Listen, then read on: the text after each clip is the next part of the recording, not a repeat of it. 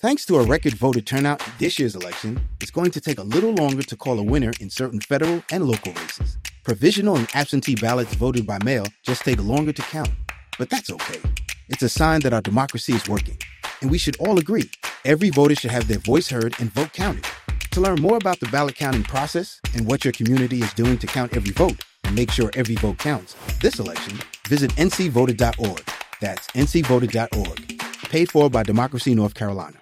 Hi, it's Melissa Moore. Welcome to Mile High Magazine. Happy to have you with us on this Sunday. Looking forward to conversation today with Kevin Petersen. We've talked to him numerous times. Always love the conversations. Kevin Petersen from the Chronic Hope Institute. Good morning, Kevin. Good morning, Melissa. How are you doing today? I am doing fantastic. Good to talk with you. And I know today we're going to talk about domestic violence. Last month, Domestic Violence Awareness Month. Let's kind of really talk about the simplicity and start with that. What is domestic violence? And that is a great question because, you know, it's a more complex answer than you think it is. There's actually about 6 different kinds of domestic violence. The first one is what everybody knows. It is the physical abuse, you know. Right. The overpowering someone, you know, denying someone medical care, forcing them to use drugs and alcohol, hitting, that sort of thing. Yep. Then the next one is sexual abuse, which is coercing or attempting to coerce any sexual contact or behavior without consent. Mm-hmm. Okay. Then the next one is emotional abuse, which is undermining an individual's sense of self-worth and self-esteem. So it's just like, you know, criticizing, belittling, going after them, name calling. The gaslighting too, correct? Exactly. Yeah. That's exactly what that would be. Yeah. Yep. And then economic abuse, this is a big deal right here. Oh. It's controlling or restraining someone's ability to acquire or maintain economic resources, meaning controlling their ability to get access to money and purchase things. So, you know, it's when one person has all the power mm-hmm. and doesn't allow the other person to buy anything, shop, do anything without their control and consent. Wow. I have never heard of economic abuse. Yeah. And then the last two is psychological abuse, which right. is, you know, the intimidation, threatening physical harm, or I'm going to hurt the kids, or I'm going to hurt somebody else if you don't do what I tell you to. And then here's the one that really caught me, and I have to tell you, I wasn't aware of this, that this was classified as domestic violence, is technological abuse. Oh. Yeah, and it's any pattern of behavior that is intended to harm, threaten, control, stalk, harass, impersonate, exploit, extort, or monitor another person through technology. How about that, huh? Well, I mean, I've been through it. I mean, I went through emotional abuse and technology, but I didn't realize technology, that it had a term. Yeah, and I mean, you hear the term, like what we hear in the therapy world, we hear the term a lot, and that would be a little cringy, but it's like, you know, it's when somebody has pictures of you that you don't right. want anybody else to see. Yeah, you know, the revenge pictures. Yep, the revenge porn is what they've called it. Yeah, exactly, revenge porn and that sort of thing. And so it's really sort of got its own classification, which is good, right? It's good that that's there, but it's really sad that that's where that goes, and that's what has to happen. Yeah. Well, and it's sad too that there are so many different types of domestic violence, types of abuse, that we've had to put them into so many different categories.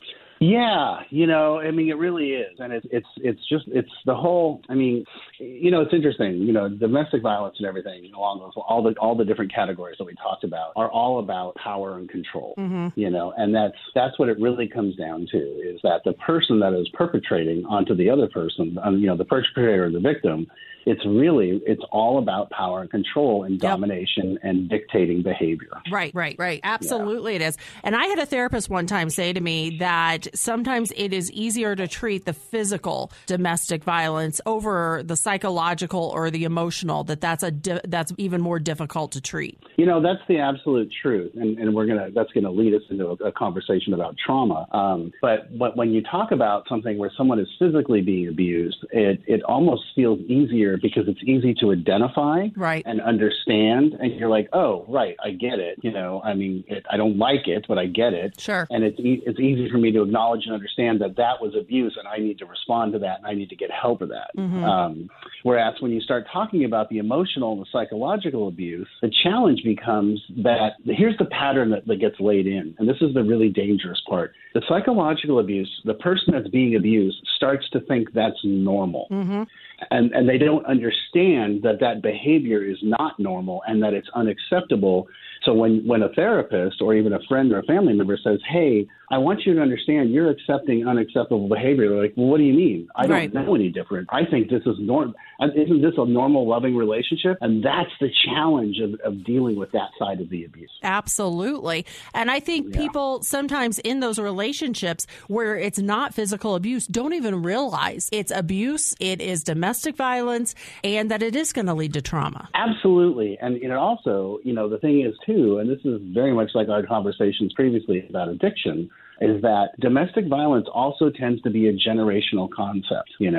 It tends to be something that someone witnessed. Even the perpetrator may have witnessed it, that this is what the relationship, the home life, the child life, their life as a kid was. Mm-hmm. And so they think it's normal. Yep. And then the victim probably came from a similar environment on some level and is also like, oh, well, okay, sure. That you'll hear them literally say things like, oh, I deserved that. Yeah. That was my fault. And it's like, no. Right. That's not your fault. Right. Well, and it goes back to that picking what you know sometimes when you're young and you're looking for a partner.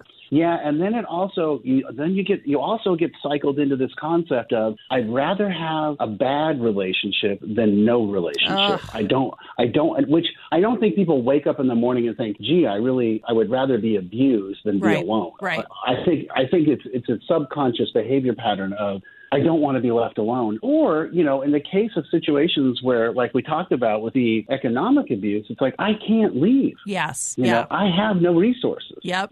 I've heard that from a lot of women. Yep, absolutely. And yes, and believe it or not, it happens to men as well. Right. And I do want to acknowledge that because that is very true, and we don't talk about that near as often. Well, because there's all sorts of stigma, right? Sure. Men saying that they've been there, whether it's a heterosexual or a homosexual relationship, whether they're being abused, it's as a man you can't say that sort of thing. Yep. It's, oh my God, what's wrong with you?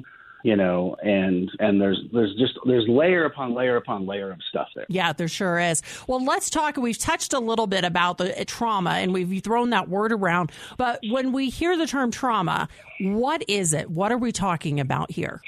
Well, this is kind of the clinical term. Okay, there's three main types of trauma: acute, chronic, and complex. So acute trauma is like a one-time incident. Like let's just say like a car accident, or you witness, you watch a car accident, you see somebody get hit. That can be trauma. Mm-hmm. Or you get physically assaulted, or you get hit by a car, but it's a one-time thing. Sure. Okay. And then chronic is repeated and prolonged. That's what we're talking about in domestic violence and abuse. Mm-hmm. Okay. And then complex trauma is exposure to varied and multiple traumatic events. Generally what we call them is invasive and interpersonal. So it can be, complex trauma can be not just the physical, it can, like all those, the 6 categories, it's getting all 6 of those on a repeated, consistent environment. And here's the other thing that we talk about in our world, in the therapeutic world. We have what we call big T trauma and little T trauma. And, okay. What will happen as a therapist is we get folks that come in and say, oh, I don't have any trauma. Now, here's the thing. I want to be clear with you. Everybody has trauma. Yeah. There's no such thing. Sure. But that's because they're thinking of big T trauma. I've never been to war. I've never been assaulted. I've never, witnessed a murder. I've never seen those things. I get it, but that's not what we're talking about. That's a very small category, a percentage of the trauma people we're talking about. The little T trauma is more focused upon the day-to-day stuff. As a child, did you see your parents fight? Did you get picked on? Did you fall down off a jungle gym? The little stuff like that. Those things accumulate, and that's trauma as well. What we call it little T trauma. Mm-hmm. And it's just as valid. It's just as valid. And there's a great study done by the CDC, Kaiser Permanente, and Emory University called the ACE study. You can Google it and go up on the CDC website. And what we do, like when everyone comes in to see me, I put them through a survey where I give them their ACE score. And so the interesting thing in the ACE study is it's the higher your score. This is really fascinating. The higher your incidence of dropping out in school, being incarcerated, pregnancy, teenage pregnancy, addiction, smoking, mental health issues, chronic health issues, and everybody thinks, wow, they don't realize all these little things add up, and that directly affects your life. So by doing the ACE study, you're having them look at all the little pieces of trauma and the big pieces of trauma and add them up. Absolutely, and the thing isn't to present to somebody that, oh my gosh, look how how hard things are for you, how much you're struggling. Sure. It's more along the lines of presenting to them like, hey, let me explain to you why these things are happening, and now I can show you how to get help. Right. Right. And by the way, ACE stands for Adverse Childhood Experiences. Sorry, I didn't say it. Okay. I was wondering what that. So that is really interesting that they've done a study on it, and it's a drop in the bucket kind of thing where it all starts adding up. Yep. And it's one of those things that everybody has trauma on some level. Sure. I don't care who you are, and it's really about learning how it disrupts your emotional growth, your physical growth, and your mental health and your mental well-being. So fascinating, and I'm sure that's good information for you as a therapist to say, okay, now we can deal with it. Oh gosh, It's one of those things where when you start talking to someone and they start telling you their story, well, I always tell people, just talk. Just talk about anything you want to talk about. I don't care. Just talk. Mm-hmm. Because what I look at you is you're a jigsaw puzzle. The more you talk, the more pieces of the puzzle I get. Yep. And I start fitting the pieces together, and then all of a sudden I'm like, oh, okay, now I get it. Yeah. And that tells me, oh, okay, this is what we need to do. Yeah. All right. So somebody's gone through domestic violence. Maybe they're still in the thick of it. And you see that as a family member, as a friend, or maybe you're the person themselves. What can they do to get help?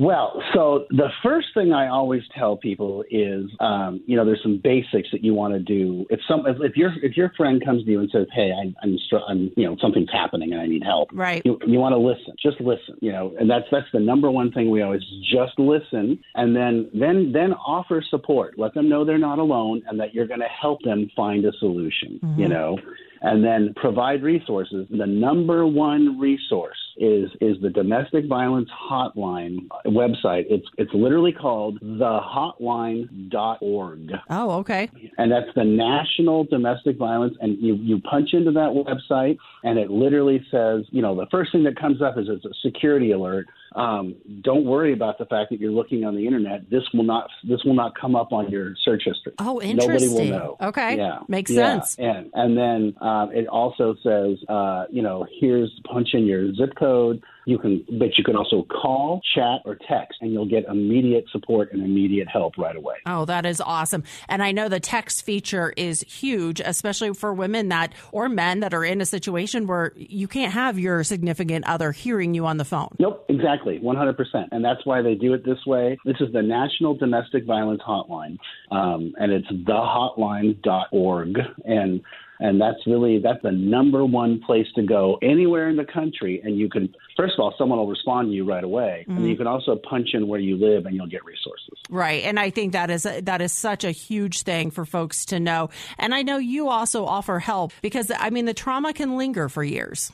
Yes. And there's all sorts of different treatments for trauma including, there's traditional CBT, cognitive behavioral therapy. There's also somatic therapies, that means it's like a body-centered therapy, because it turns out the trauma lives in your brain and it lives in your body. Yes. It stays inside you. Yes. So you can talk it out, but you're also probably going to have to do some body work, some breath work, and to probably work to get that to help you with that. And then the other big piece right now is what we call EMDR. Yes, which is eye movement desensitization reintegration, and it came on the scene about 30 or 40 years ago. And back then it was considered kind of like, what's this crazy nonsense? Yeah. And it has now become the standard for trauma therapy. Yeah. There's so much about the brain we don't understand. But to be able to get one tool like this, and we do have some folks in our facility that offer it at the Chronic Hope Institute. And we also have some folks that do the breath work and the somatic therapy as well. I love hearing that. Yeah, I have a massage therapist friend, and her saying is always, your issues are in your tissues. That's great. I'm going to steal that. And it's so true. That is, but it is. It's the absolute truth. There's no questions asked. By the way, the other thing we get a lot as therapists is, oh yeah, I grew up and this is what happened and blah, blah, blah, blah, blah, but I'm all better. And it's funny because they're in your office telling you, here are all my problems, but that horrible event that happened to me as a child, I'm fine. I'm fine. Okay. I got it. Okay. So, and then, suddenly all of a sudden we're linking those things. Sure. It's like, oh, and that's okay. Yeah. It's okay. We're taught to do that. So we're going to help you unlearn that. Kevin Petersen, the Chronic Hope Institute, for folks that want to get in touch with you and your organization, where do they need to go? Well, they just go straight to our website, chronichope.us. And we also have an Instagram page. We have Twitter. We have Facebook. We are everywhere. You are. Kevin Petersen, always good to talk with you. Thank you for being here on this Sunday afternoon. I'm Melissa Moore for Mile High Magazine. Go out, have a great day, and be kind to everyone.